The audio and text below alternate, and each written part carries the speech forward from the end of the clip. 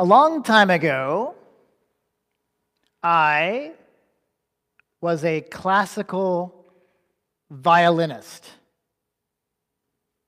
This may come as a surprise to you. I don't maybe seem like the type. But back around 1999, 2000, in what I would call the old days, my girlfriend, my fiance, now my wife at the time, used to take a lot of long-term trips for study abroad or to see family. What this meant was I was often going to the airport once, twice, maybe 3 times a year. After this repeated several times, I decided I would add excitement to the experience by adopting a new identity every time she came back home. Once I was a private eye from the 1940s, complete with fedora and trench coat and newspaper. A different time I was for lack of a better term, a grunge rock star with lots of flannel and chains.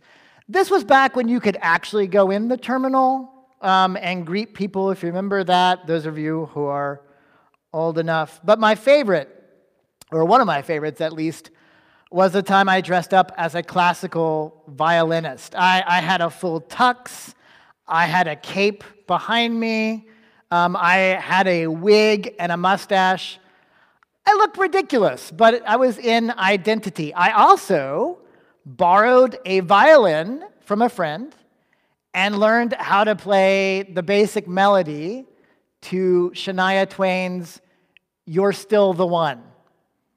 I'll let you paint your own picture of what kind of, atrocious playing this was in the airport. The woman cleaning the carpets next to me turned off her vacuum cleaner just so she could watch the show. It was ridiculous, but I was excited, and I like dressing up anyway. But once Kate got back home, what did I do? I immediately ditched the violin, took off the tux and the cape, and went back to my normal identity. I abandoned that costume because that's not who I really was, right? And even if I wanted to be a classical violinist, well, that's years and years of work and to-do lists and practice, and all I could see is this long list of things I would have to do, this massive to-do list stretching off into eternity. And so I was like, no way. It feels impossible, even if I wanted to. So I threw away the violin, the cape, and I returned to what I thought was my original identity. And I feel like I and you and those of us who follow Jesus sometimes approach being a follower of Jesus like this. We wake up each morning and all we can see are the list of things that we have to do. We have to read our Bible, or we have to pray, or we have to become better people. And all we see is this list of things to do stretching out into eternity. And it feels impossible. And our temptation is to give up on that being who we are. And so this morning, I want to talk about a very odd story from Mark that you've already heard, and seek to rediscover our hope and our freedom as we follow Jesus. We're going back to Mark this morning again. We're going to talk about 3 things: a garment of shame, an exchange, and then a journey of freedom. A garment of shame, an exchange, and a journey of freedom. Pray with me this morning as we start. Jesus, we pray that you would give us insight and clarity into what you are doing through the story of Mark.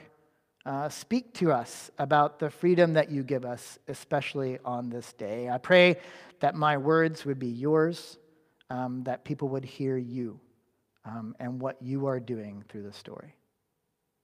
It's in your name we pray, Jesus. Amen. All right, first, a garment of shame. You're going to need one of these. If you don't have one, it's in the pew right in front of you, because it will be much easier if you can actually see what we're looking at. We're going to start in Mark 14. It's on page 903. This is Mark 14, 51, actually 50 through 52. The scene here is that Jesus has already had dinner with his disciples. He's in the garden. People have come to arrest him, and his disciples flee. Starting in 50, it says, "Then they all deserted him and ran away. Now a certain young man, wearing nothing but a linen cloth, was following him. They caught hold of him, but he left the linen cloth behind and ran away naked." Okay, that's just weird, right? I don't think any of us grew up in Sunday school hearing about this text or your grandmother telling you about the naked guy in Mark. At least I did not. And so we need to figure out what this is doing here. This is the only gospel that talks about this person, this young man. And so there are several options, right, over the years. Some people have argued that Mark is broken, that it's a terrible narrative, that these verses should be thrown away. They suggest that Mark is nothing more than a police report of what happened, and there's no narrative, there's no craft, and so we can just disregard this. But that's not what we've heard in Mark as Ben has taken us through it over the past few months, right? Now, Mark is intentional. It's inspired and edited by the Holy Spirit, and so Mark uses all kinds of structures to show that he's doing something with the story. If you remember, he uses sandwich stories, right? Where he starts one story, goes into a second one, and comes back to the first to show how they relate. He uses women as the ideal paradigm for how to be a follower throughout, right until that very last story we heard last week. He plays with people who are inside and outside the community, inside and outside of houses. He has all kinds of structure as he moves on his linear journey from Galilee to Jerusalem. Which means that these two verses can't be just happenstance. He has to be doing something with this guy. So why? Why is this here? What could we possibly get? How could this inform how we follow Jesus? Well, let's take a look. We know a couple of things about this young man. First off, we know he's a young man, right? It says so in verse 51. We also know that, this seems pretty obvious, but he is following Jesus. It says a young man, etc., was following him. Back with Peter, back in Mark 10:28, Peter says to Jesus, he says, "Look, we have left everything to follow you." So, by designating this young man as a follower of Jesus, he's obviously a disciple. Peter's a disciple. Disciples follow Jesus. The young man follows Jesus. Therefore, he's a disciple. Obviously, one other thing we know, is that the young man flees. Right? It says, they caught hold of him, but he left the cloth behind and he runs away. Well, that's helpful, but 2 verses earlier, we've already been told that everybody flees. So Mark is paralleling everyone fleeing and this young man fleeing. It's fascinating, right? Because you just heard how Peter said, "Jesus, we've left everything to follow you. That's our job." And yet, here's this one guy leaving everything to get as far away from Jesus as possible. So already Mark is playing with our narrative. And then, obviously, the most striking thing here, in the end of verse 52, the last word of the verse, it says, he leaves behind the linen cloth and he runs away naked. He runs away nude. It's a strange detail, right? And he leaves behind what he was wearing. And so what Mark is kind of doing here, by telling you that he's nude, is making this young man appear shameful. The man didn't just run away. He ran away dishonored, nude into the night. So the garment he leaves behind then, Mark is portraying as a garment of shame. This is not something you want, right? This is someone in a military battle retreating and causing half of his battalion to die. You don't want to be that guy. You don't want to be associated with that guy. You do not want to be associated with this garment. And it's particularly striking because if you were watching a movie of this, you'd be yelling at the screen. This guy had one job, right? Jesus calls his disciples. They don't have to be educated. They don't have to be a certain occupation. He just says, follow me. Be with me. Be near me.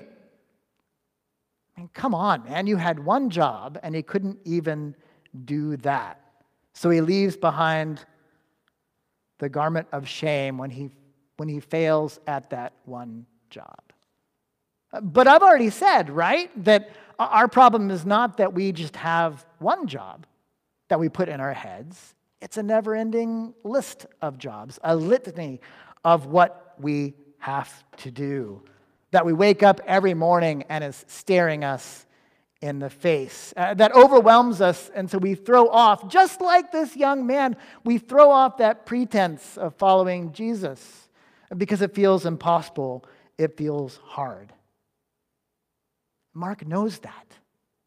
Mark knows that feeling, and so he's setting us up. He's including this true story of what happened with this young man because he's setting up our next step. He's setting up an exchange to show us, even as we follow, that it's not about what we can do, but it's what about Jesus has already done. We see in the garment of shame the young man left behind. Let's talk about the exchange. Still looking at the young man here in verse 51. Mark could have said the young man was wearing something, he was there, he runs away naked, but Mark gives you one more detail, right? He says, the young man, verse 51, was wearing nothing but a linen cloth. Thanks for the extra information, Mark. That's actually one word in the original language. But why would he call out the linen cloth? Well, there's only one other place Mark uses this word, this phrase. It's one chapter later in Mark 15:46. If you turn to that real quick, it's like one page over on 905. Jesus has now died. Joseph of Arimathea is coming to take his body and put it in the tomb. But first, look what Joseph does. Verse 46. After he bought some linen cloth, Joseph took him down and wrapped him in the linen cloth and then lays the body in the tomb. So our garment of shame, Mark is establishing, that garment of shame that our young man leaves behind, that linen cloth, is now what is wrapping Jesus as he is laid in the tomb. The garment of shame that the young man leaves behind now becomes a garment of shame that wraps around Jesus after a shameful execution. Now, to be clear, I'm not saying this is exactly the same physical cloth, but the way Mark is telling the story, he's trying to make you connect those two. Let's keep going. We know that this is a young man that has done this shameful act. We know that he's left behind his garment of shame, and Jesus is been wrapped in that, has taken that on in the tomb. But there is one more young man here in Mark. And we see him in 16:5. We heard this last week.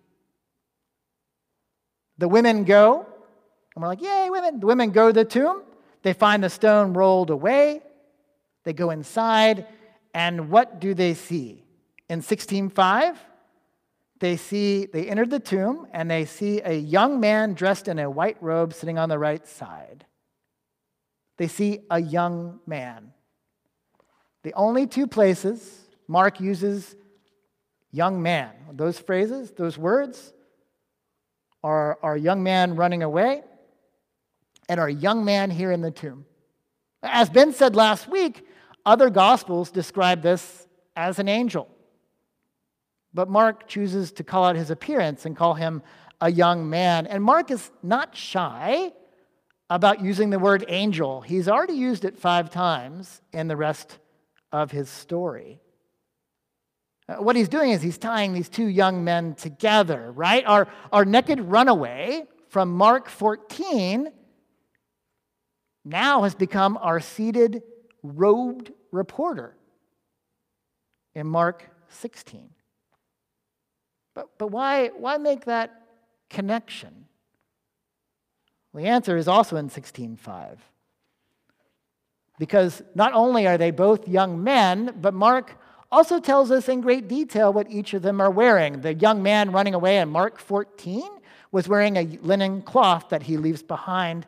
This young man in the tomb, they saw a young man dressed in a white robe.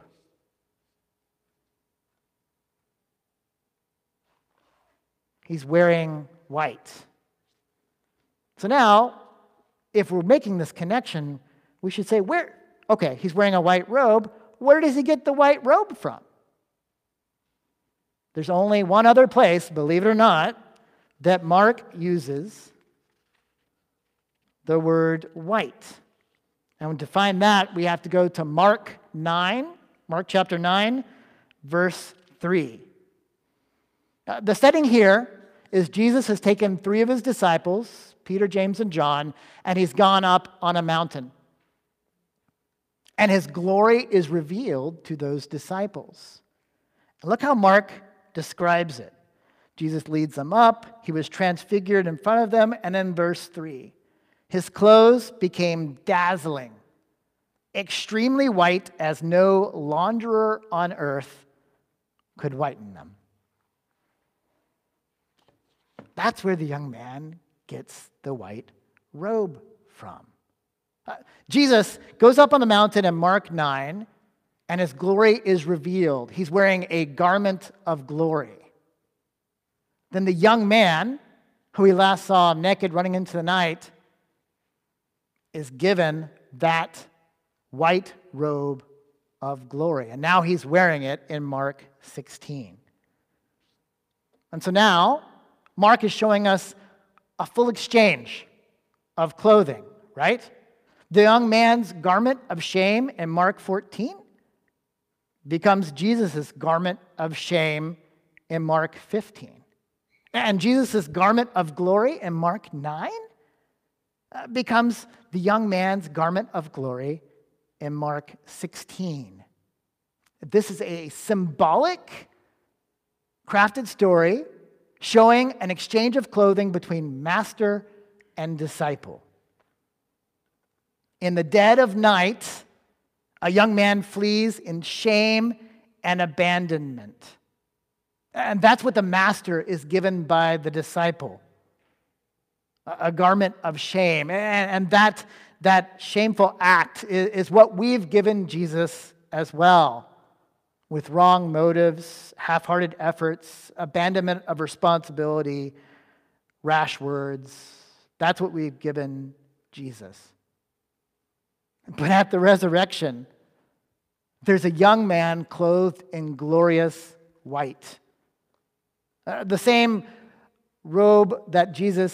of robe that Jesus wore at his glorious transformation. And that's what the master gives to his disciple. A garment of glory. We did not get what we deserved, but instead Jesus has given us grace and restoration instead. It's an exchange, both for the young man in the story of Mark and for us. And that exchange of garments points to our new identity. It means that there is hope for all of us who try and turn following Jesus into a list of to-dos or requirements or ways to qualify that we can never fully actually meet on our own. All of us who follow along, stumbling and falling, clumsy and hesitant. Jesus effectively has swapped identities with us, right? He gets the shame and the punishment while we get grace and glory. That means following him is not a journey of obligation. It's a journey of freedom.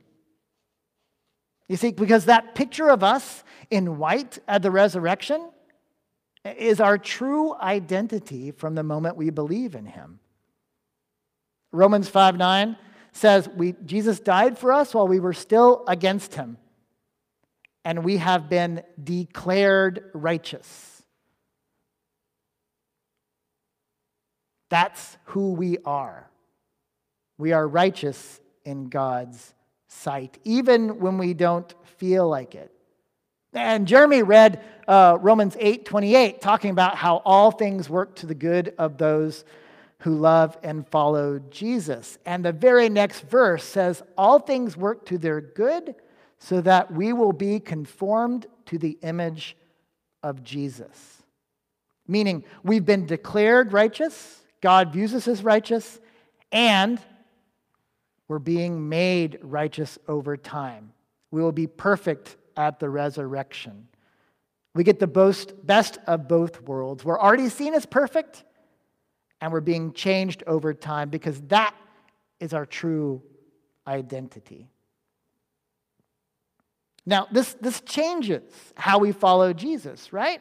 This is like knowing that good guys always win in the end.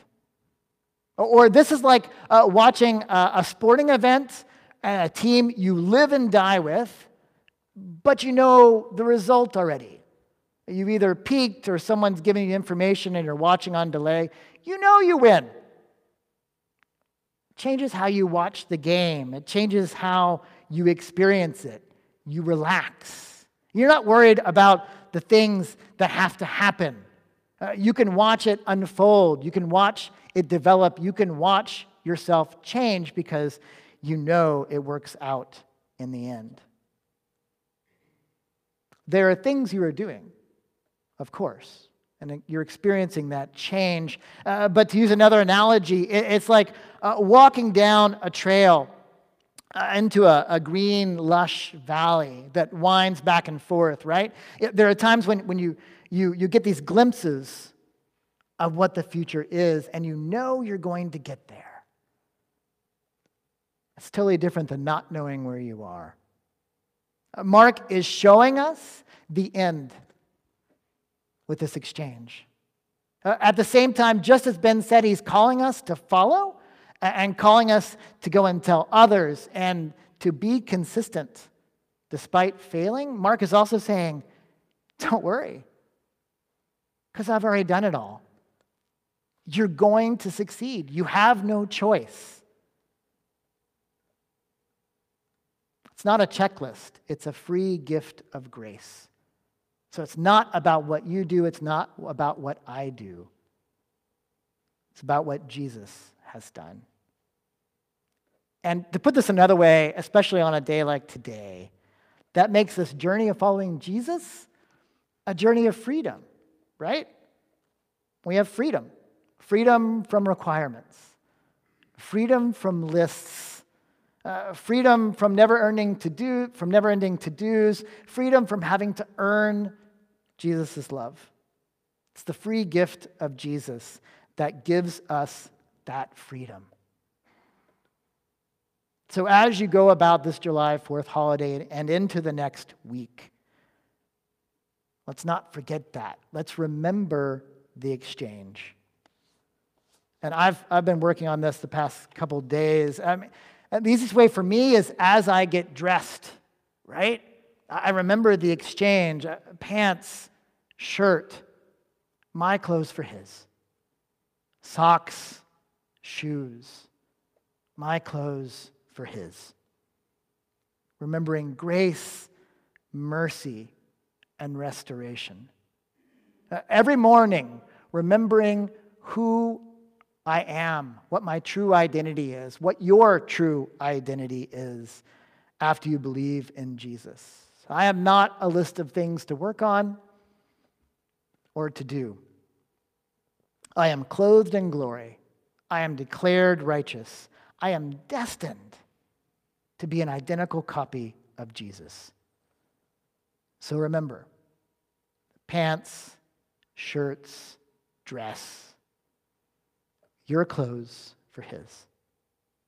Skirt, tie, coat, your clothes for his. Every morning, remember the exchange. Remember your new identity. Jesus has redeemed us by his blood. He has given us a new identity, and because of him, we walk in freedom. Let's pray. Jesus, thank you for how you have done everything.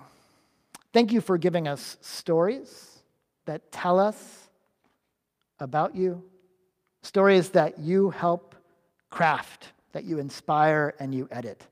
You take the details of real events and you give us visual analogies like an exchange of robes, a garment of shame for a garment of glory.